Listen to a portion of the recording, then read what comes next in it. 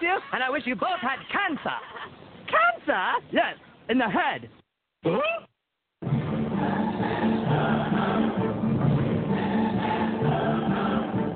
I was tired as hell, and I'm not going to take this anymore. Pay no attention to that man behind the curtain. Did you tell me you built a time machine? Out of a DeLorean?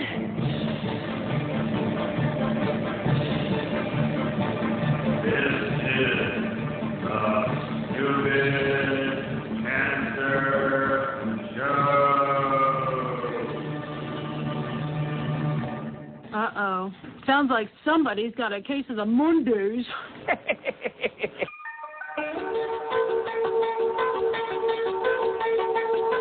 Hello there, children. Hey, kids. People seem to like me because I am polite and I'm rarely late. And now, the hosts of the Stupid Cancer Show, Annie Goodman and Matthew Stack. Not that there's anything wrong with them. Because he has a lot of chick stuff. All right.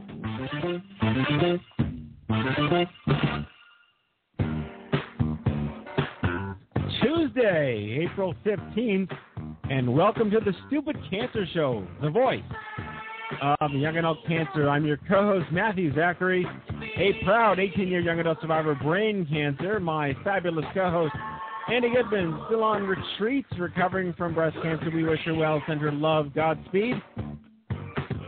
All right, it's not okay. You heard me, it's not okay. That 72,000 young adults are diagnosed with cancer each and every year, so... Got cancer under 40? Suck, huh? Time to get busy, folks, because the Stupid Cancer Show is changing the world, one chemo infusion at a time.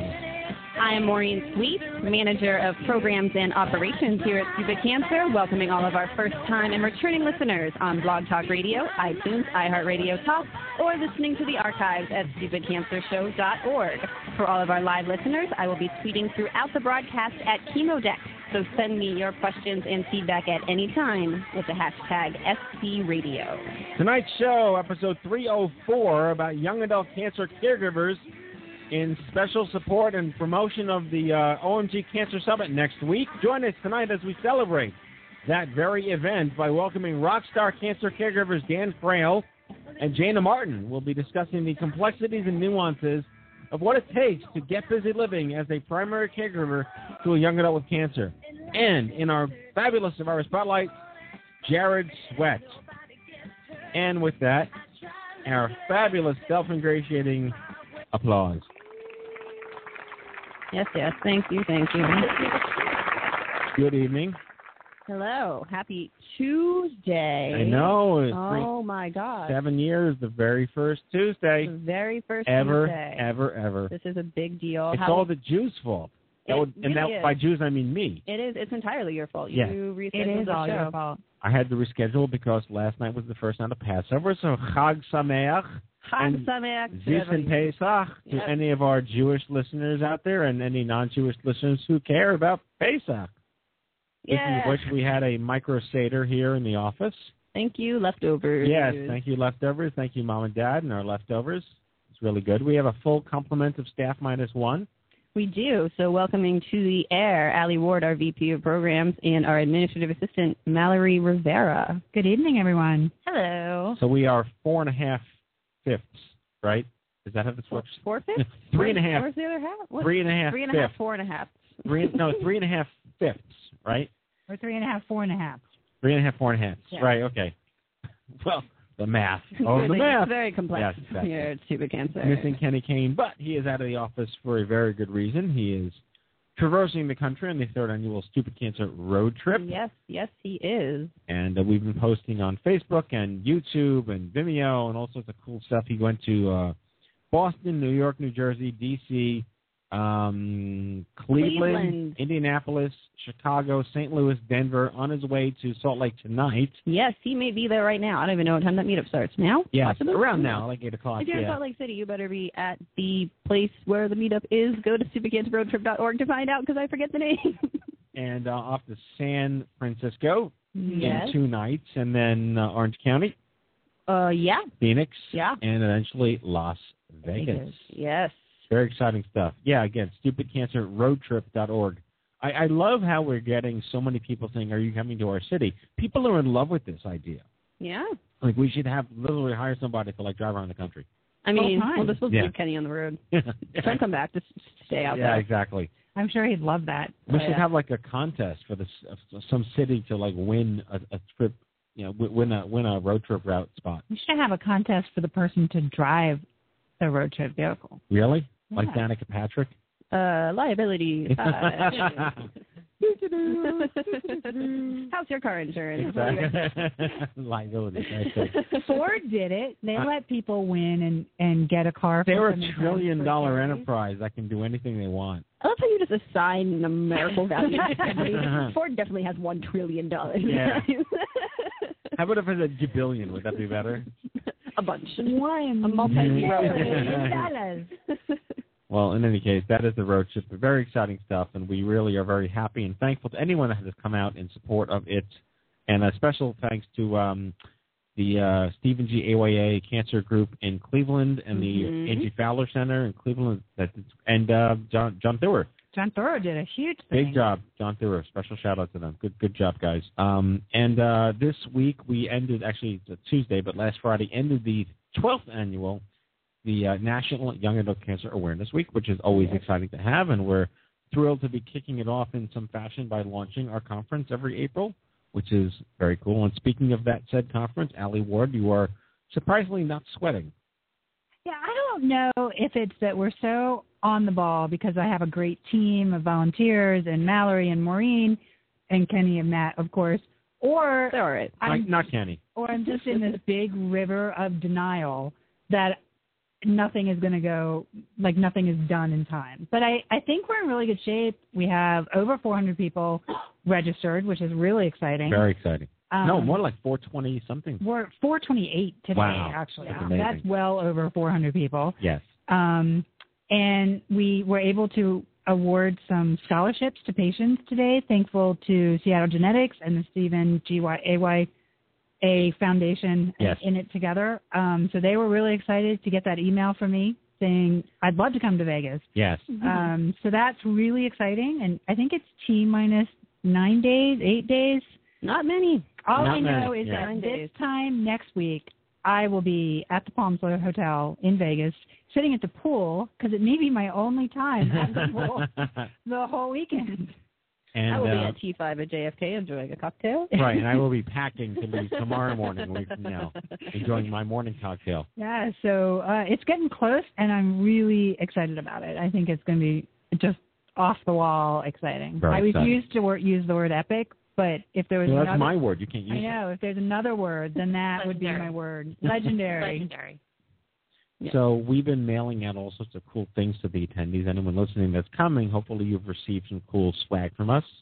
Yeah, so everybody should have received a welcome letter and a luggage tag to dress up your suitcase and help us identify you, and you identify other attendees at the airport and such. That's got to be cool. Be at the airport and, like, see other people coming to the conference.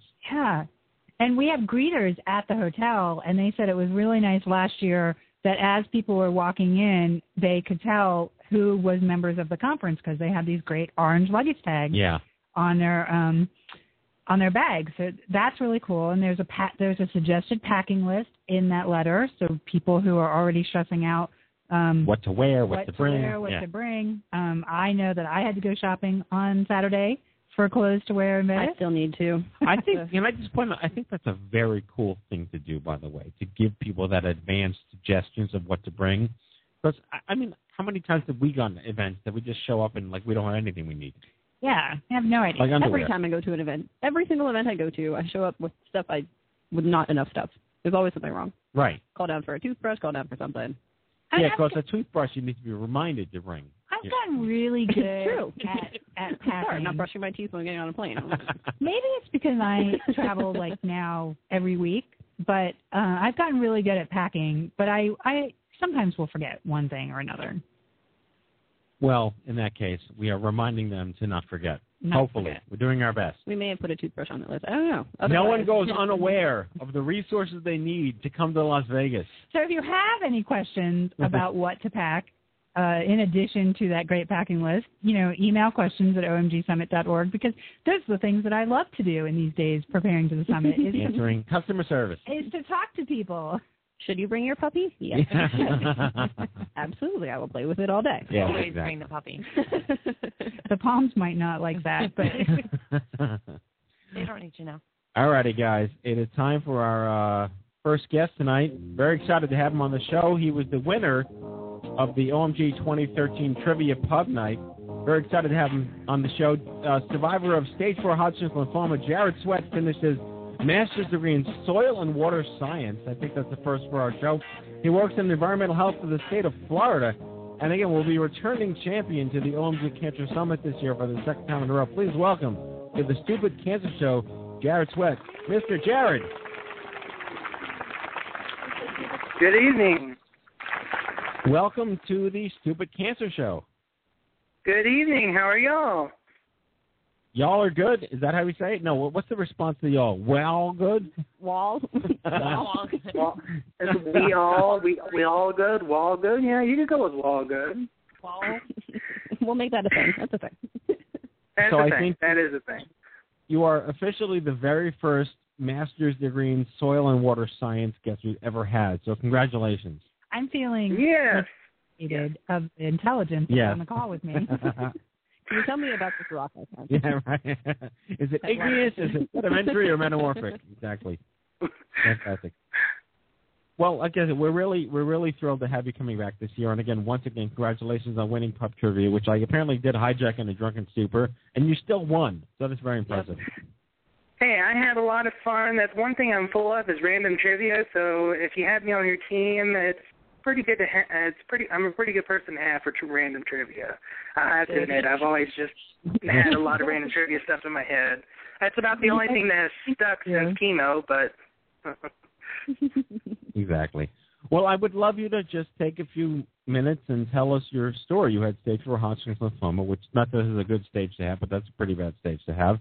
And, how old were you? Where were you living? What was life like the day before? And this is an important narrative because we are the voice of the young adult cancer movement. Well, it was back in the summer I guess I should go back a little further. Back in the spring of 2011, I had been feeling bad for quite some time and didn't have any reason to attribute it to. I just kind of wrote it off saying that, I'm just stressed out. It was during my master's program. I had 3 jobs at the time. I was doing this, that, and the other, had a lot of family issues going on. So you go like, nah, it's stress. It's nothing big. I was at the time 23, and it kept going on. And in April, I had a lot of severe lower back pain that just stayed with me for about a month. And then all of a sudden it stopped. And then in May and June, I had these knots form on my face, and I'm going like, well, what in the world is going on? And I kind of just wrote it off until they started getting bigger and bigger, and they were hard. I didn't know exactly what they were. And so about that time, my family's freaking out, going like, you should go to the doctor, get checked out. Quit being so daggum stubborn, just go to the doctor and go see what's happening. So July 1st of 2011, I went and saw my regular doctor, and he told me, I don't know exactly what's wrong. I just know I need to send you to a head and neck specialist. So he referred me 10 days later. I went and saw the head and neck specialist, and she saw me, and I talked to her.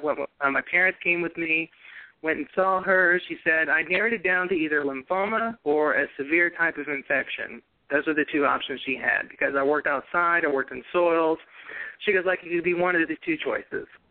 So I did some tests. I got some CT scans, and things came back abnormal. My liver enzymes are high. Everything was kind of off.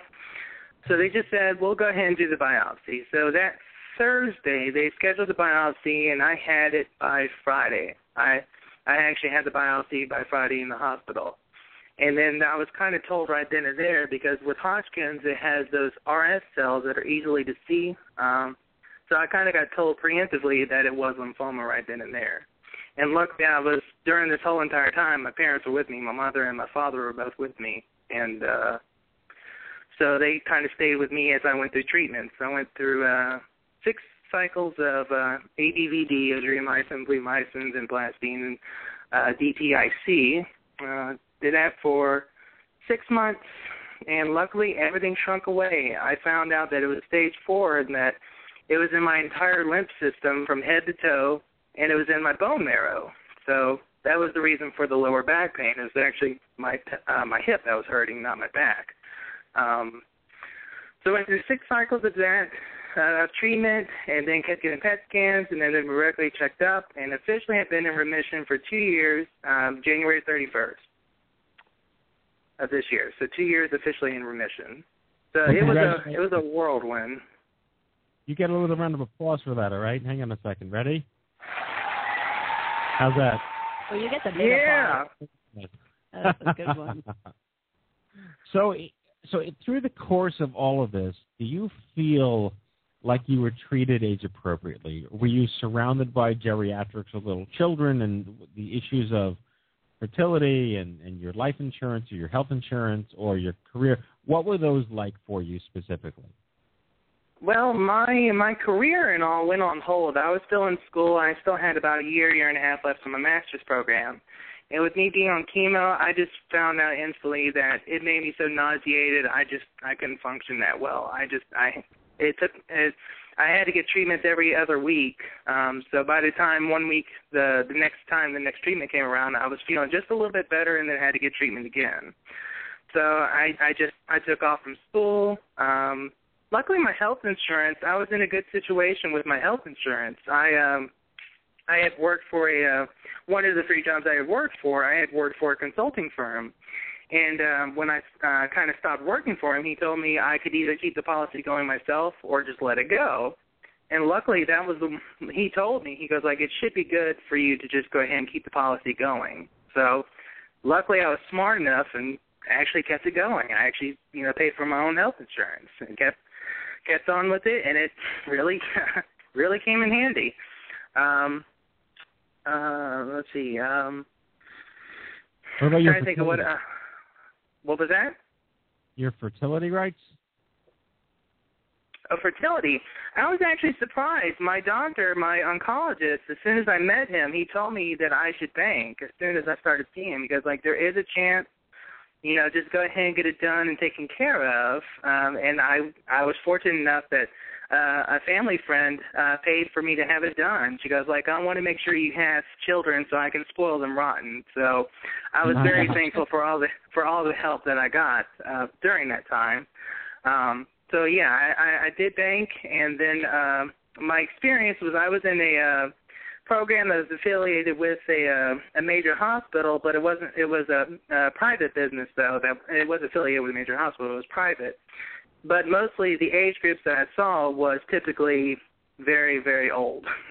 That's the most of the people I saw were 50, 60, 70, 80 plus. So I hardly ever saw anyone that was young. No, and again, that is a fairly typical component of every young adult cancer survivor's story. Were you at a general hospital, a community cancer center, a major clinic? Where were you treated through all of this? Through all this, it was Florida Cancer Specialists and Research Center. That's the name of the oncology place that I went through. Like I said, they're affiliated with one of the major hospitals that's in the Gainesville area, but I think they are a private practice. So I like the fact that you were given fertility rights. I mean, even with guys, which we would say, quote, is slightly easier than with women, which is true, it's still fairly uncommon that you're given those rights. So kudos to those folks for making that happen for you. Are you in a position now to get tested, or do you even know if the treatments made you infertile? I actually have no idea. I have not gotten tested since treatment, but I do still have my option. I still pay for the banking, so I still have that option available just in case. So I still pay for it, but I haven't gotten myself tested.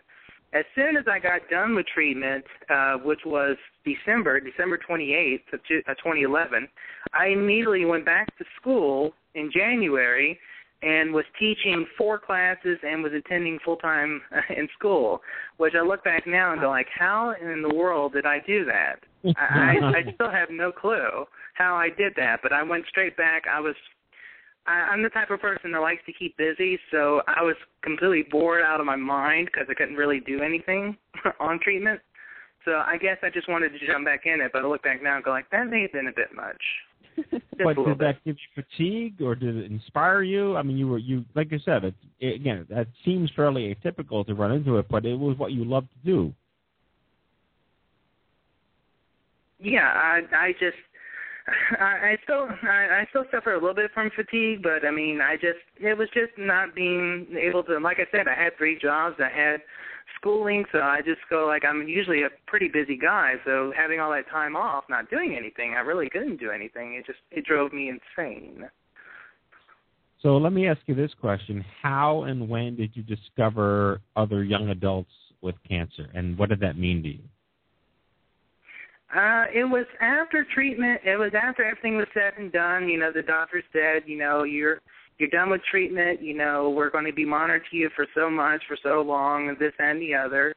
And I think it was by chance through Facebook, through a website, through Google. I don't even remember right now exactly how it happened, but I happened to find about this survivors group. And I forgot.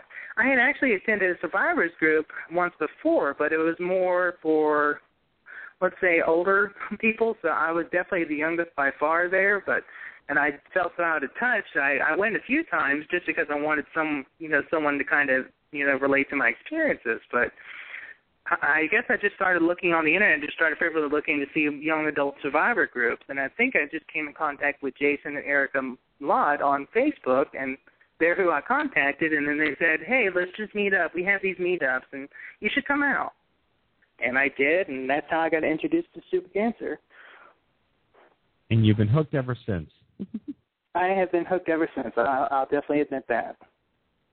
So tell us what it was like for you to attend the OMG Cancer Summit last year for the first. Had you ever been in a room with that many people in general before, let alone survivors?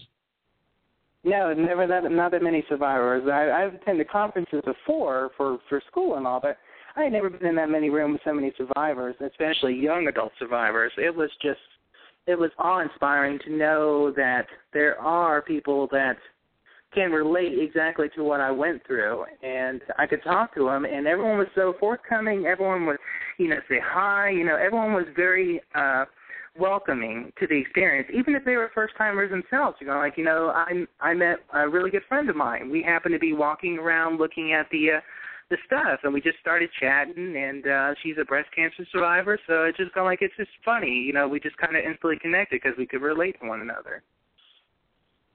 And what would you say was your favorite part, and why are you coming back? For outside of obvious reasons, what is important to you about coming back? The importance for coming back for me definitely is just reconnecting with everybody. Is just being able to talk with everybody. That is the main reason why I'm going, is just so I can talk with more people to see how their experiences have changed since last year, how people are doing that I haven't kept in contact with, just to be able to rekindle new friendships with new people, new survivors, kind of help guide them through, kind of talk with them to see how they went through their experiences, and just find out how they've gone through their journeys. That's the main reason why I'm coming back. I know that. So has going through this experience changed your sort of pedagogical route? Are there applications to what you're doing now that may be useful in healthcare versus were they not, or are they now? Or talk about your work a little bit. I'm fascinated. Mineralogy and all this stuff is fascinating to all of us because we're clearly not PhD master's degree people. Clearly not. No, but I would love you to talk about this just a little bit because it's fascinating stuff. Well, I was in the program. I was interested in studying soil pathology, soil formation, soil genesis. But I actually ended up getting my degree in dealing with soil science education. I had told you I was teaching multiple classes when I come back. I love teaching undergraduates. I just love being a teacher. I was teaching in soils, and I was also teaching in the biology department just by chance. And I really enjoyed the education aspects. I kind of used my soul science background to kind of incorporate it with education and kind of molded the two, and that's what I ended up doing my master's in, was that kind of mix. And I think definitely the experience has changed me to definitely try to view things more broadly than I did before. May not be so narrow-minded and focused on certain things. I try to approach things very more openly. Well, that's amazing. And your caregiver network, did you have friends and family that were around for you in Florida? I had my parents were instrumental. They were with me from day one, from when something was said that something's off. They were with me every step of the way, and both my parents at the time are disabled, so they were with me. And I had 3 younger siblings that are below the ages of 12 and under. So they're raising. They have younger kids to raise, so they were right there with me every step of the way. I had grandparents.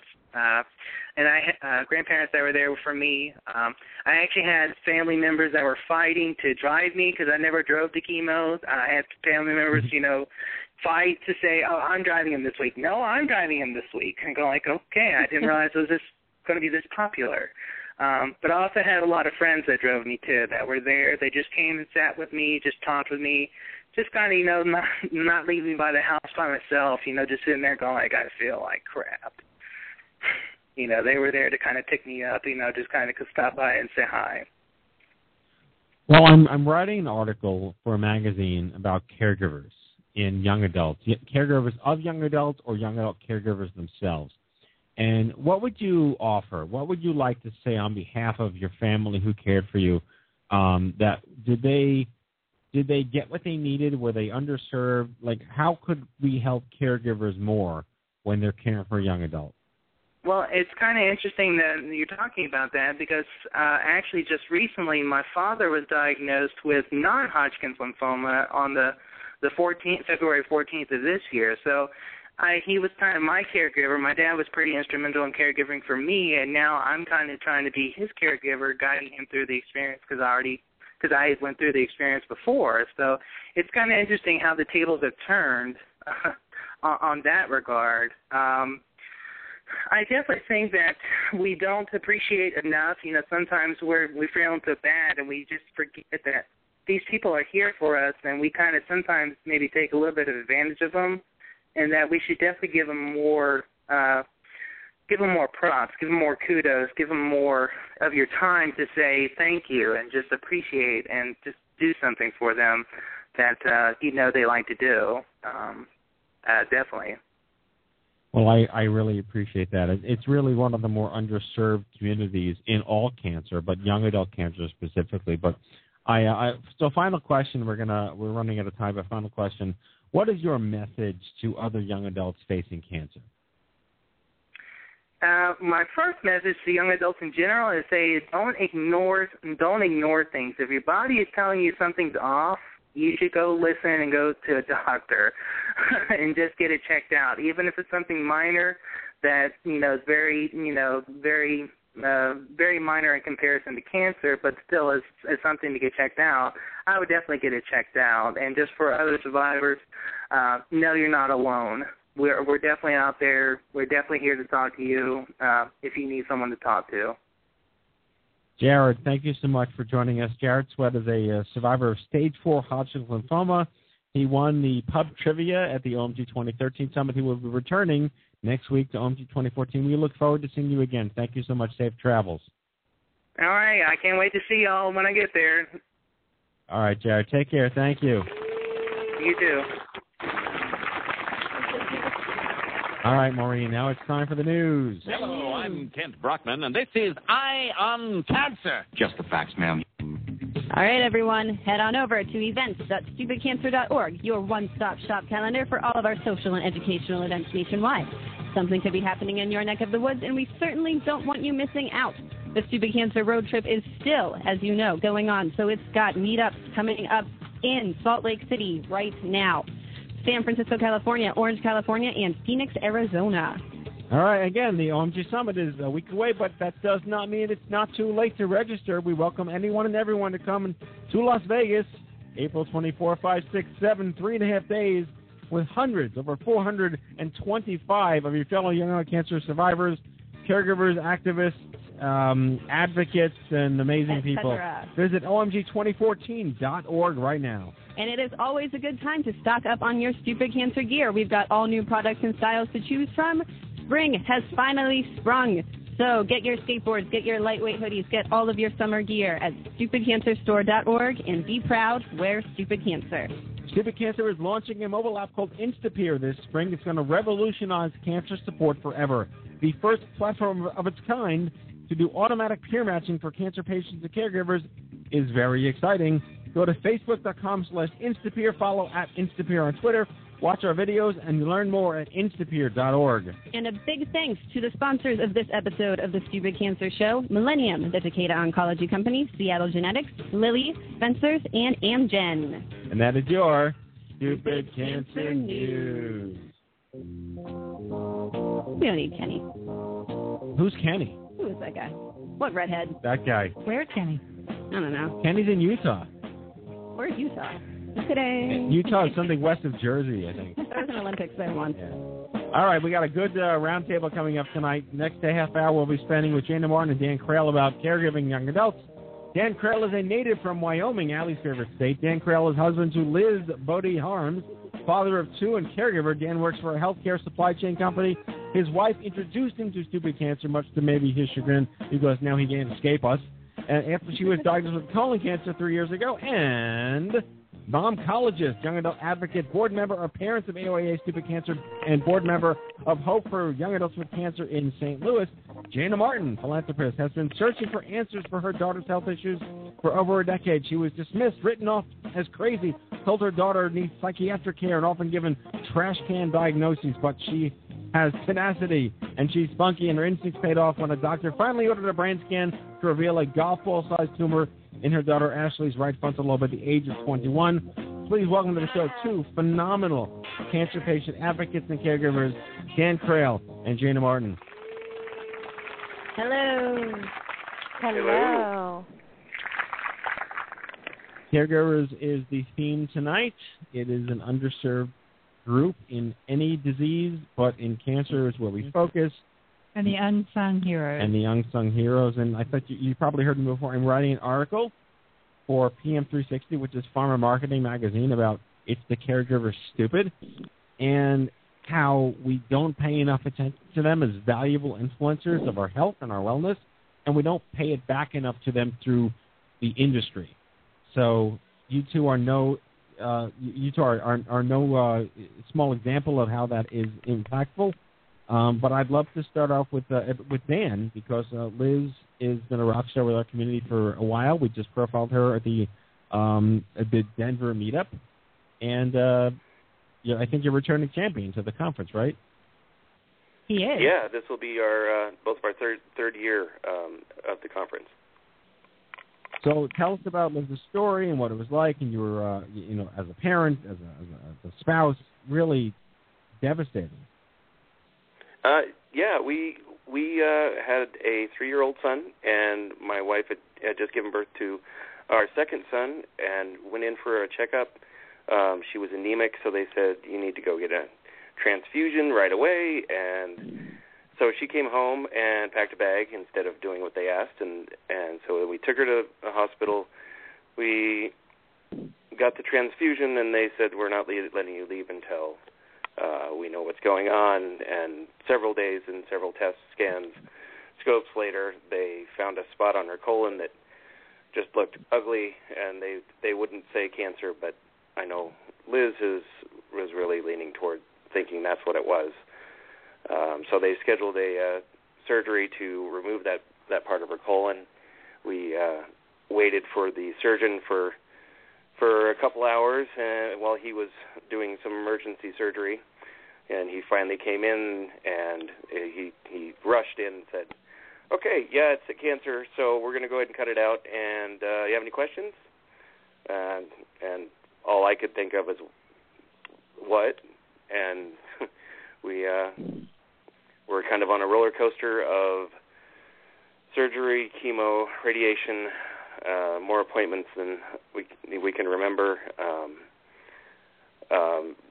basically trying to keep up the entire time, not really never really felt like we were getting our minds around the whole scope of what was going on for some time.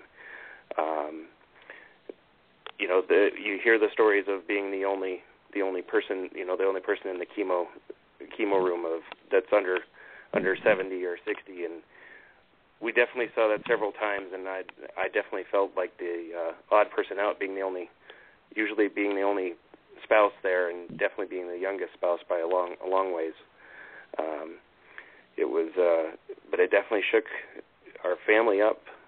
We weren't expecting it. There was no family history, no pre-existing signs that we should be looking for anything, and it definitely caught us off guard, and we definitely took a while before we were back on our feet, and it was definitely before that Liz found Stupid Cancer, and it was probably right around the time that we went to the first OMG in Vegas and started to connect with other people who were going through something that's even similar, and that definitely helped. It was one of the better things that came out of that our first OMG experience was the connections that we made with both patients and caregivers.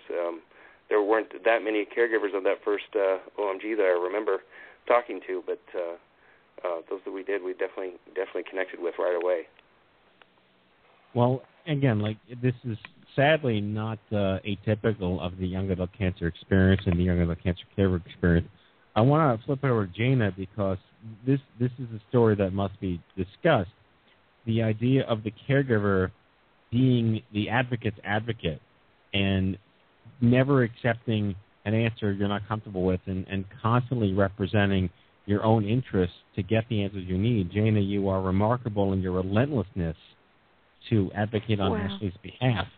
I'd love you to talk I appreciate about you that saying that. I don't feel that that's that I'm any sort of a superhero or heroine in this story. I feel like I'm the typical mom, to be honest with you. And that's why I adopted a friend of mine that I met at OMG, introduced me to the word momcologist, and I thought that's so appropriate for mothers of young adult cancer patients and cancer survivors, and even childhood cancer. And, I think as a mother, instinctively we know if something is off with our children. And I just want to also give kudos to Dan for just being tenacious as a spouse, to stand by his family and to just do whatever it takes, and to end up at the OMG Summit and to be committed to that year after year, because it's so vitally important. And to anyone who's listening now who is maybe coming to OMG and you wonder, would my parent benefit from that? They absolutely would benefit huge from attending the summit. We attended the first time as a family, my husband, myself, our daughter Ashley, who has, I'd like to say, is officially 6 months in remission from her brain cancer. Yay. And our son, yay, and our son Ryan, who is her full-time caregiver in Phoenix now that I am back in Colorado. But I want to say that we went as a family. We said cancer is a family disease, and we said we're going to battle this as a family.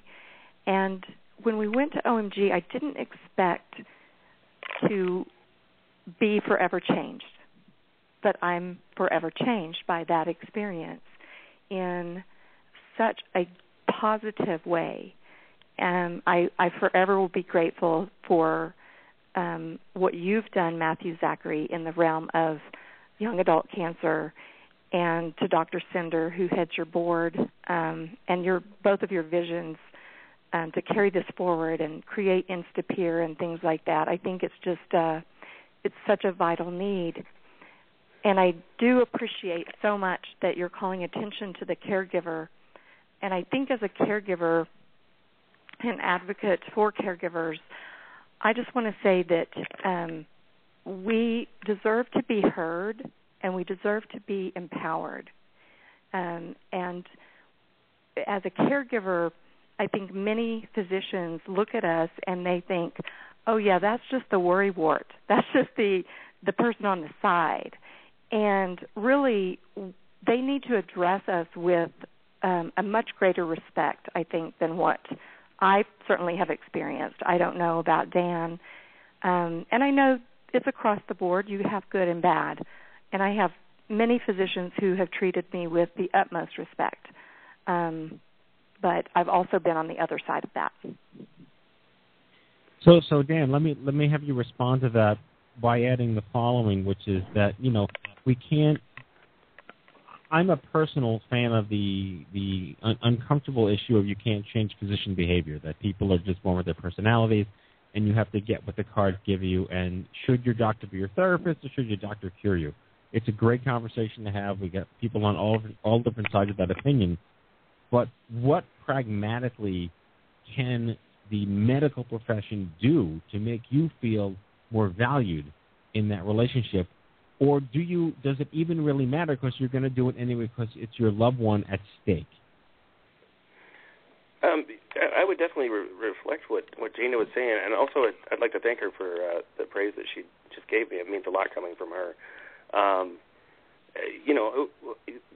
First sense, they call the caregivers rocks, and talking with other caregivers, all of us are a little uncomfortable with the term because we don't feel as solid as a rock most of the time, and usually it's far from that case. We definitely don't feel like superheroes or anything along those lines either. It's just going into all the appointments, and surgeries, etc. There was never any question of whether it was the right thing to do or if it was something that needed to be done. It was just my role as the spouse. I didn't even think about it. It was just what needed to be done, and I certainly wouldn't want to ask anybody else to do it. As far as the doctors that we had, I feel like we were pretty lucky. The bedside manner of the surgeon left a little to be desired. Don't they all? But yeah. But I never really felt like I needed, that I was undervalued from their point of view. I definitely felt like I would like more information from them, and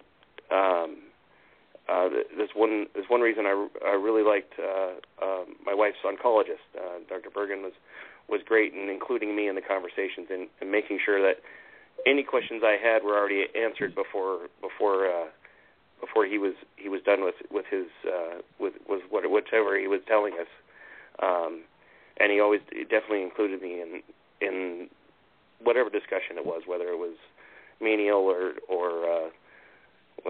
some of this kind of scary, or this is what could happen if this comes up. Jenny, your thoughts on that? I don't know. I was kind of taken back a little bit by Matthew, how you asked the question, how you presented that to Dan, being that we're just 6 months into remission with our daughter's nightmare of a story, which really was in order for me to tell the story, you'll have to buy the novel. Because it started when she was quite young, probably around the age of 2, that I instinctively could tell something was just not quite right. The anxieties were just a little bit too high, the separation anxiety for a toddler, that never really went away. And so maybe I'm a little bit embittered because of the length of my experience. But I will say that, at one point because once you're thrust into this world of cancer, Dr. Cinder said something to me recently. He said, many, many, many young adult patients will get post-traumatic stress disorder. The statistics are, I think, somewhere near 90%. And so he said, because it is likened to war. And I thought about that, and he began to explain why. I said, well, I don't really understand that. And he said, well, because once you hear that word cancer, all of a sudden you're in the war zone, and these terms are flying at you, and they're talking about surgeries, they're talking about oncology, they're talking about radiology, they're talking about all of these things that are so foreign to us, and it's like shrapnel literally coming at this young adult. And once they get through their treatment, many times all of a sudden they begin to process all of that, right? So when we were in the battle of Ashley's 18 months of 4 neurosurgeries, 3 of which were brain surgeries, we found ourselves after the first surgery being in an oncologist office, and the oncologist, Ashley was taking chemo, and 3 months in, the oncologist walked in and said, hey, I was just talking to the neuro-oncologist over at the cancer center, and she thinks that we probably shouldn't have given you the chemo. So I'm just thinking, Ashley, it's really up to you if you want to continue. And I almost came out of my chair at this woman. I was so infuriated. And I said, excuse me?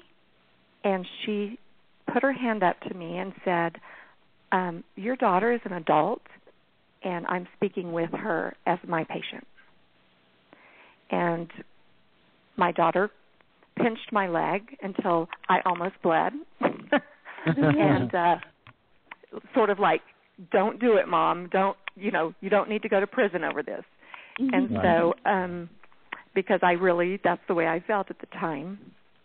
And, push comes to shove, and the conversation ensues, and I finally said, I'm going to ask some questions now. And I asked Ashley, would that be all right with you? And she relented, and I found out that this woman that we had been sent in-house in the local hospital to the in-house oncology, and we were being treated by a breast cancer oncologist. And I didn't even know there was such a thing as neuro-oncology. So, right. I'm just giving you a tiny slice of the picture. And something even more recent happened when my daughter needed an emergency MRI, and she's having a severe migraine, and I call in, and the doctor's office says, gosh, we don't see your HIPAA file, or Ashley's HIPAA file on the, we don't have it signed. It's not in the file. And I said, well, I've witnessed her sign it twice for you, so it's not my fault if your staff is incompetent. So I just am tenacious in that way that I'm going to be bold, and I'm going to say, what's right is what's right. And I think it's really important that, especially in the young adult cancer world, sometimes if the patient, one of the things I think is interesting is the young adult age range. When we talk about AYA, what is that, Matthew, 15 to 39? Correct. Okay. So, and in talking with Dr. Cinder, I've realized that the need becomes even more specific than AYA. We need to unit these age brackets, because how Ashley is dealing with things is she's got sort of that mother tiger at her side going, I'm going to do everything and anything for my child.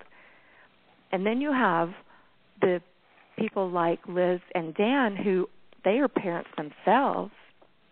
So they might be looked at and treated in a different way by a physician than, say, Mother Tiger over on the left side of the route. I think that's a really good point, because as a caregiver, well, the age range for a young adult survivor, 15 to 39, is so huge.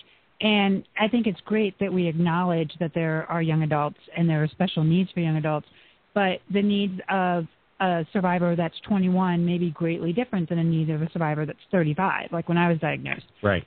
But as Jana was saying, caregivers is the same way, and you're in completely different situations in your life depending on where you are. I was just thinking about, Dan, your story. You had a 7-week-old baby at home and a 3-year-old. And you're trying to take care of your wife and be with her at all her appointments, but at the same time, you had to take care of your children or trust other people to take care of your children. And what a challenge that might have been for you. Were there any resources that the social workers or the nurses or anybody told you of things to help you as a caregiver? Not really. There, in the oncologist's office, there was a patient navigator, but when it came to somebody who wasn't, in their mid-70s and dealing with that end of the spectrum, I really felt she was a little overwhelmed and didn't really provide us with a whole lot of guidance. We were really lucky that my in-laws lived close enough that they were able to come down and help with the kids. My parents came down from Wyoming and helped with the kids when they could. So that kind of thing helped. But as far as from the staff, we really didn't get a lot of help from that end, and that was frustrating. Although at the time we were so overwhelmed that it didn't even occur to me that would be something we could get from them, even if we asked. So, looking back, I really wish that somebody had said something, if there were opportunities for that, but it certainly wasn't something that came up, and certainly not often.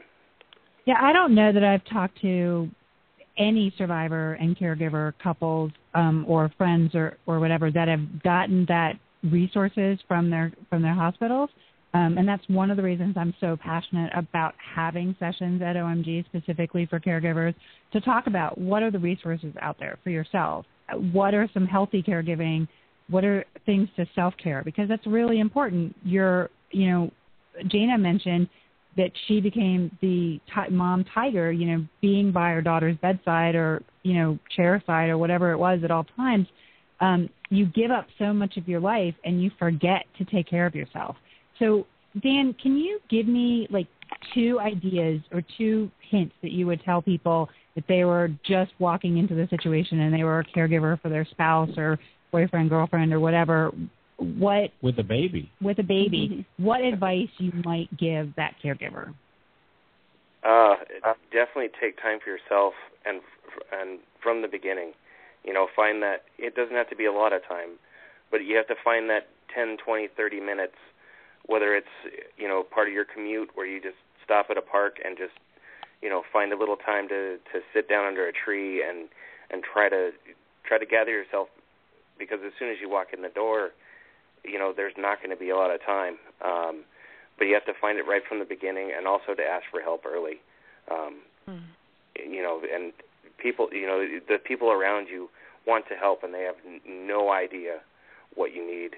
And so just call, grab somebody and say, hey, just a meal, pick a night, bring it over, don't care what. Just that the little bit of time where you're preparing the meal and then doing dishes, having a break from that one night a week or 2 nights a week can make a world of difference, where you just have a few minutes where you can just sit and talk about anything other than cancer with your spouse or your kids, and just play with the kids for a few minutes.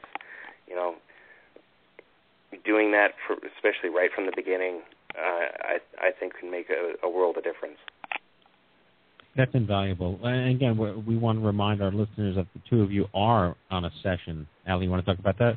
Yes, we have 2 sessions this year. there's several caregiver sessions, but on Saturday afternoon there is a session from 3 to 5, and we've divided up the caring for the caregiver, or the just for caregiver session, into caregiving for peers and caregiving for parents of young adults.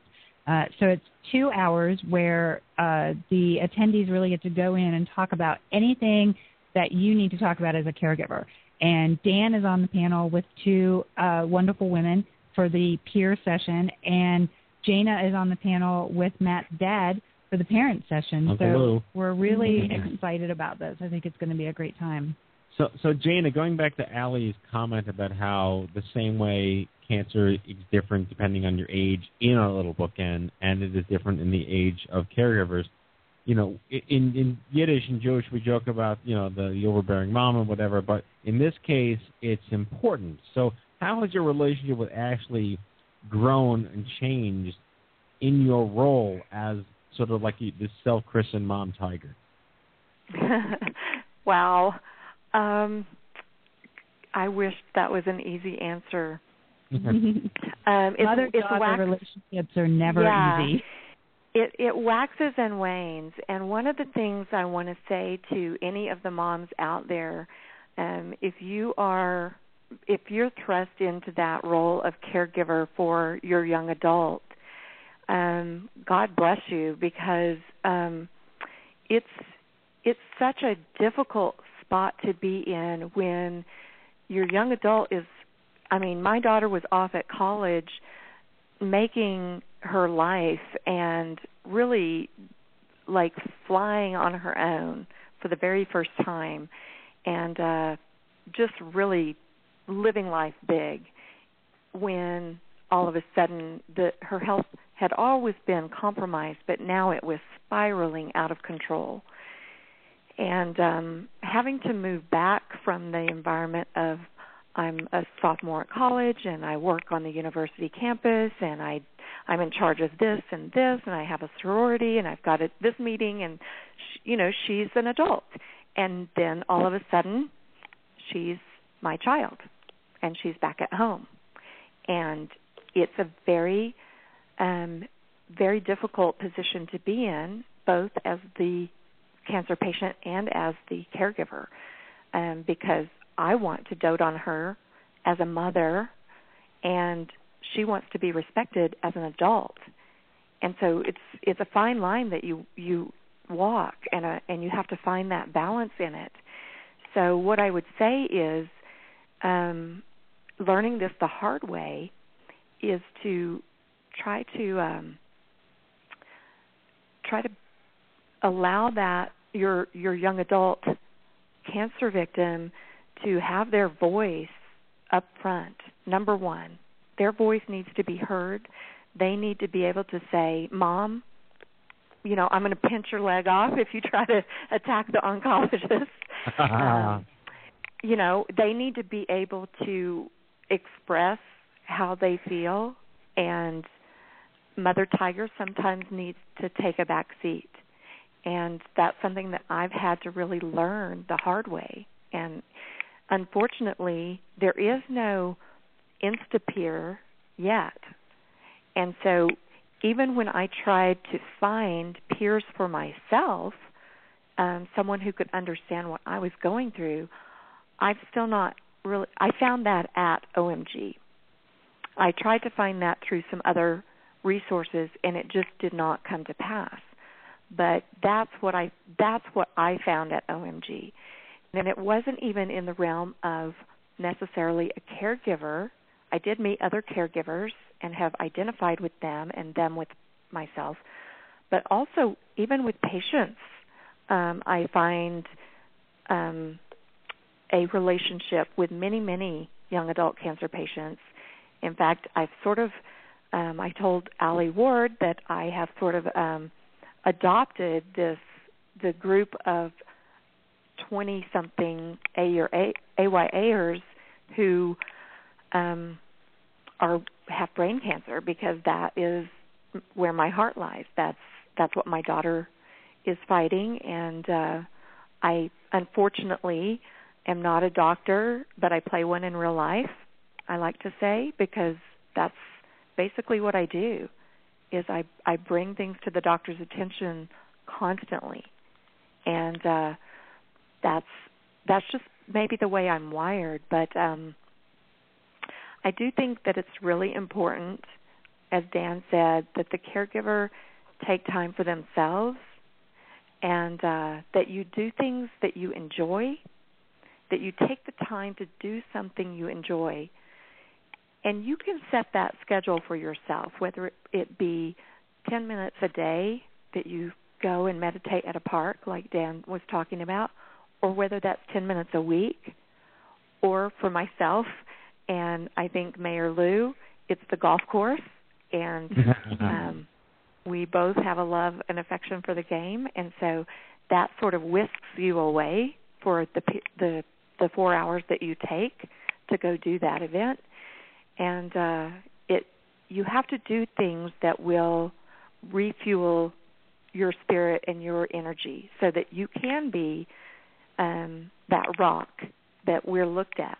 We are that rock once we, as Dan said, once you come through that door, you're ready. Okay, I'm the rock now.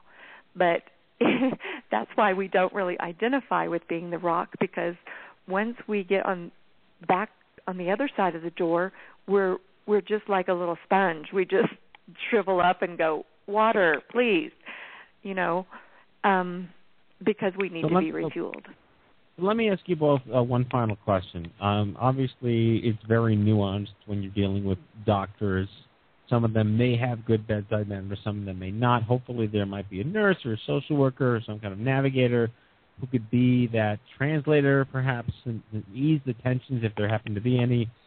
But in terms of, like, institutionalization of care, yes, a consumer product that needs to appear like that connects you with, like, the forums, systems that are out there that we know work in small doses.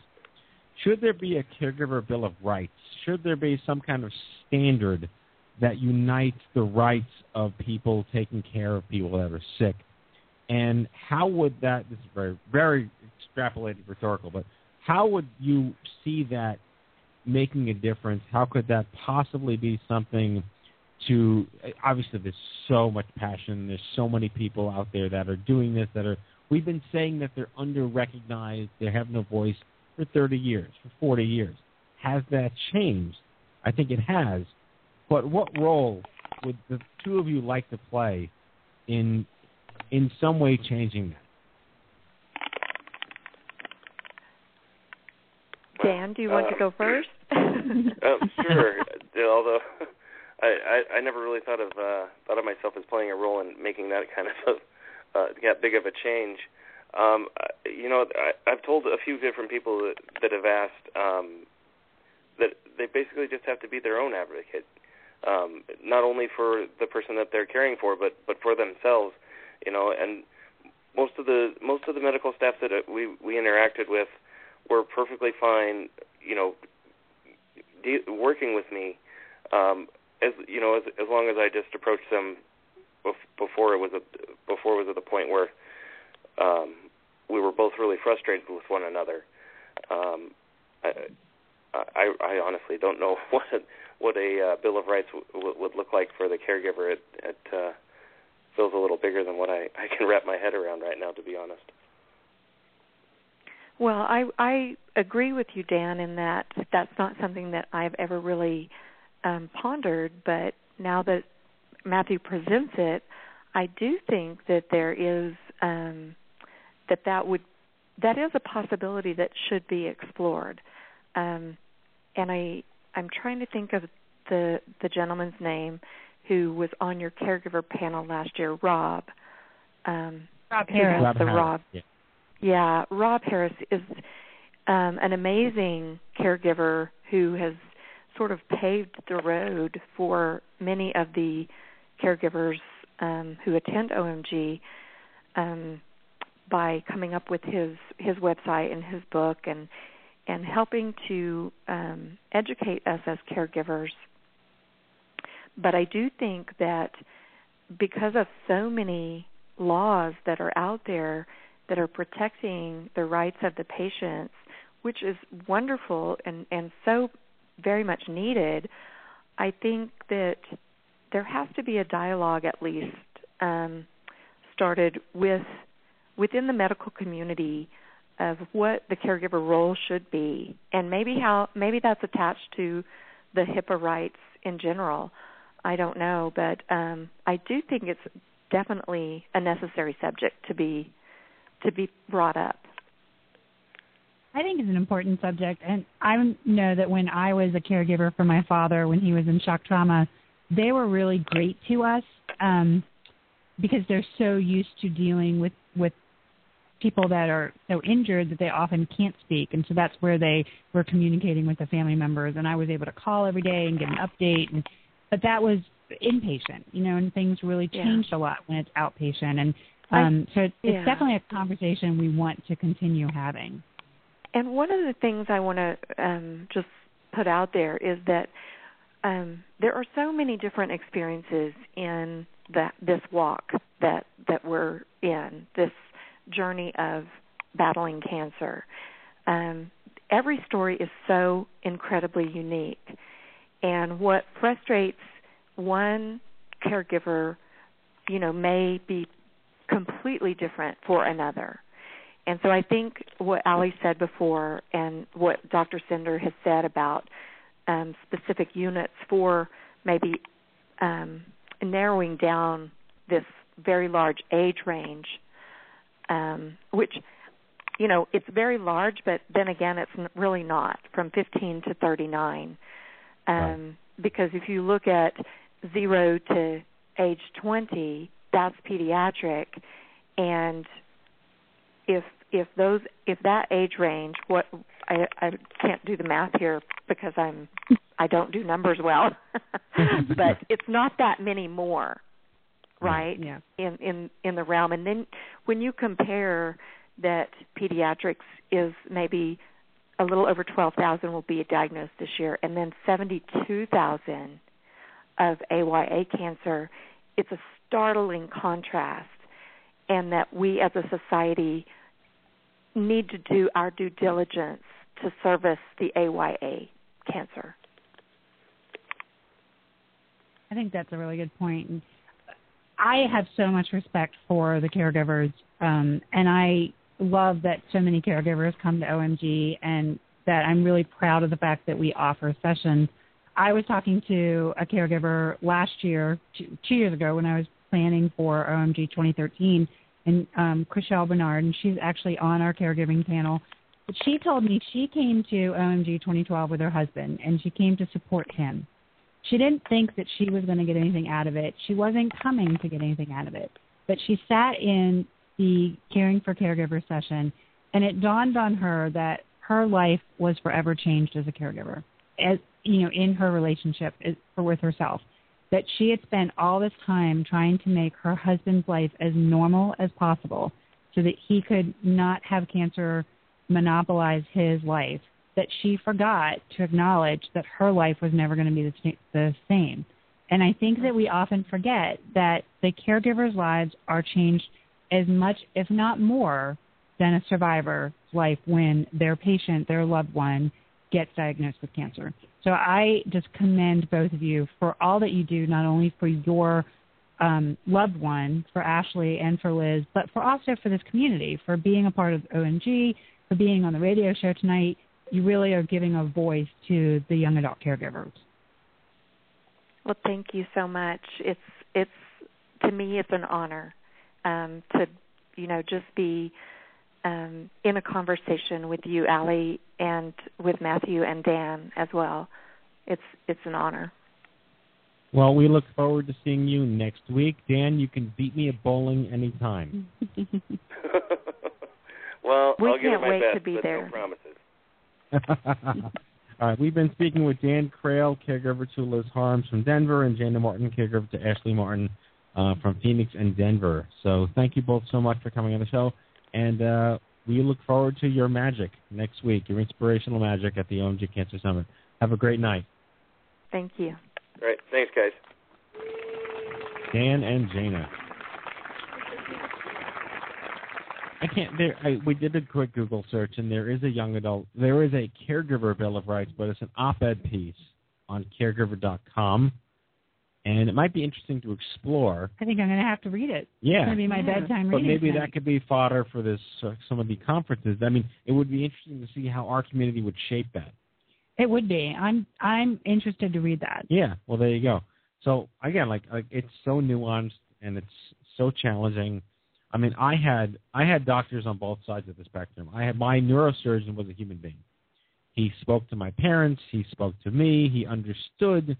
Even though I was 21, he was pediatric, but he got it that I wasn't 11 or 9 years old or whatever. But the guys at Sloan were just very mechanical and no bedside and methodical, and it was very difficult.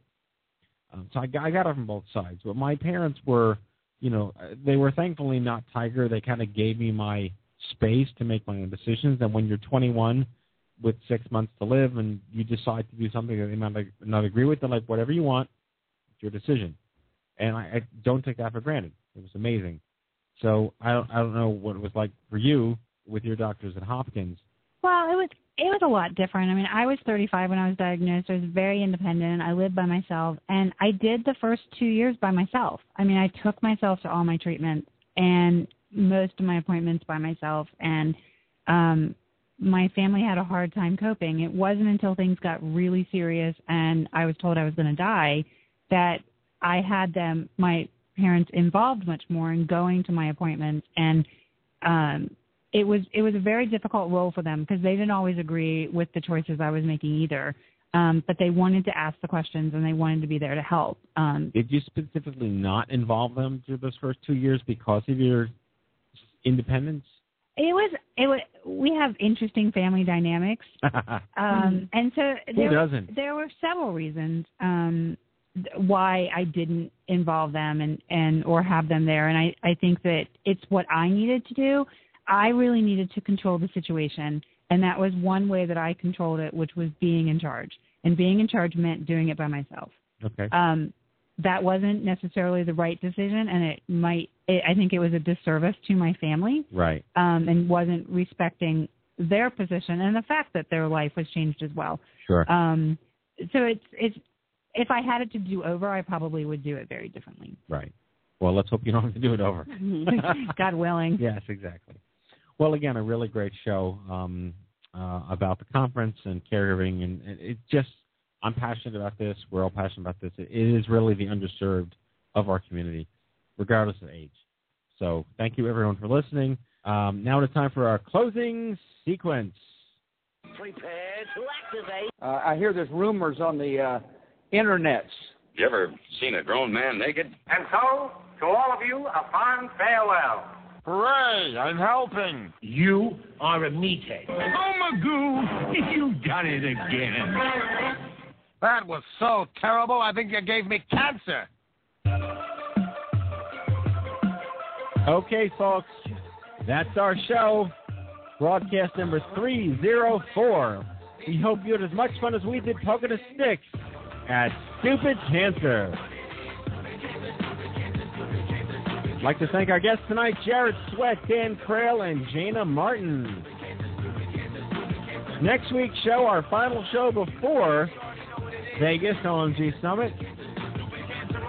We're going to kick off and welcome the CEO of Hyundai, Dave Zukowski, along with an epic leadership panel, including our very own Allie Ward, VP Programs, Karen DeMero, one of our board members, who's the Director of Patient Access and Education at Leukemia and Lymphoma Societies, Dr. Sage Bolte, Social Workers of the Stars at the Life with Cancer Innova Health, and OMG Steering Committee member Melissa White. Very exciting show. Hyundai in the house.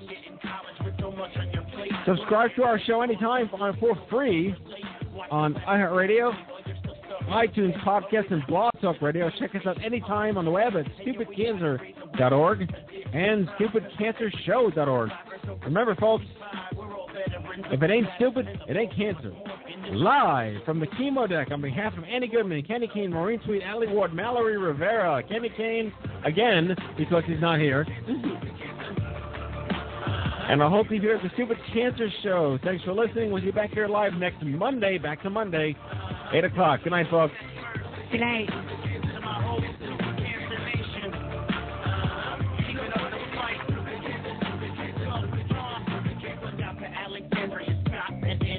Johnny and Karima and in memory of Jet G.